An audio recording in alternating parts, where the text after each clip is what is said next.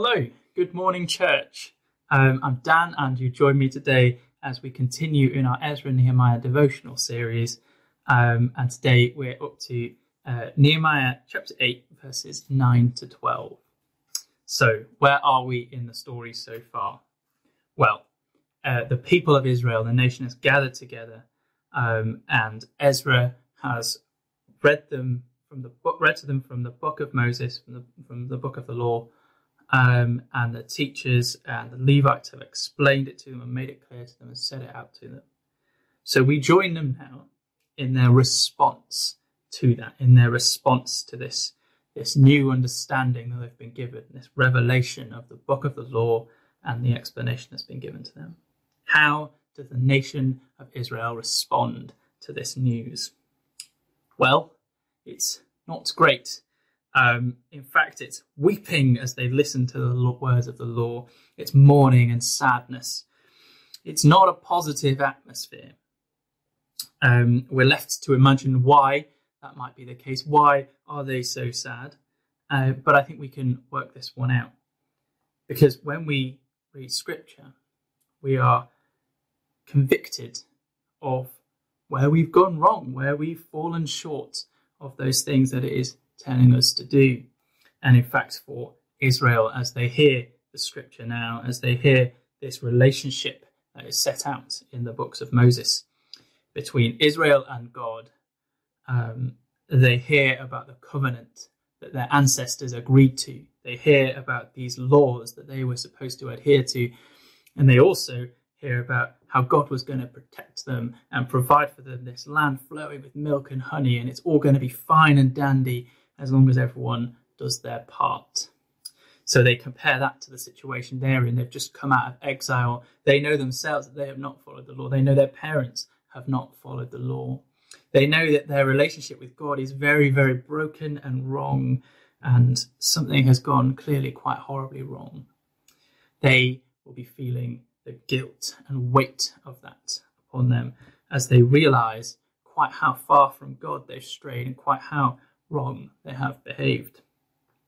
And so this guilt is pressing upon them, and also a mourning over what they've lost, the potential to have this excellent relationship with God, this closeness with God, that the Lord Almighty will protect them and provide for them, and that's clearly not been happening. They realize this is great sadness. And yet Nehemiah, Ezra, and the teacher of the law and the Levites are slightly confused. That's not the response they were expecting. This day is holy to the Lord your God. Do not mourn or weep. Go and enjoy choice food and sweet drinks, and send them to those who have nothing prepared. This day is holy to the Lord. Do not grieve, for the joy of the Lord is your strength. They were expecting a celebration, choice food and sweet drinks, and a holy day, and not mourning and weeping. You see, for the priests, for Nehemiah and Ezra and the Levites, they were expecting that people would hear of this great relationship that they can have with God, and they would look forwards to that, and they would hear of the law and what they're supposed to do, and they think, right, well, I'm going to follow the law, I'm going to do the right thing, I'm going to seek relationship with God. That's what Israel is doing here by coming together to hear the words of the law. They're seeking God, they're seeking what is right, and they're trying to set things right and return reinvigorated into this covenant relationship with God. This is a holy day, a day of celebration as they seek God and seek to be closer to him and follow the law. Then there's this phrase, the joy of the Lord is your strength. Wow, that amazes me.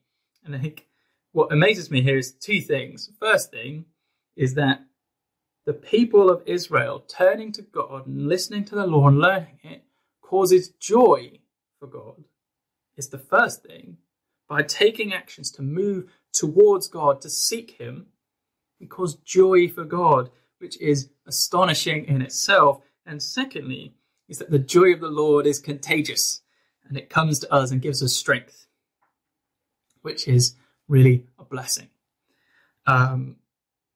This whole story here reminds me very much of the prodigal son, because like the prodigal son, the nation of Israel had turned away from God. Their relationship with God was broken. Their relationship with the prodigal son, with his father, is broken. He's turned away. He's in a foreign land. He's squandered his inheritance.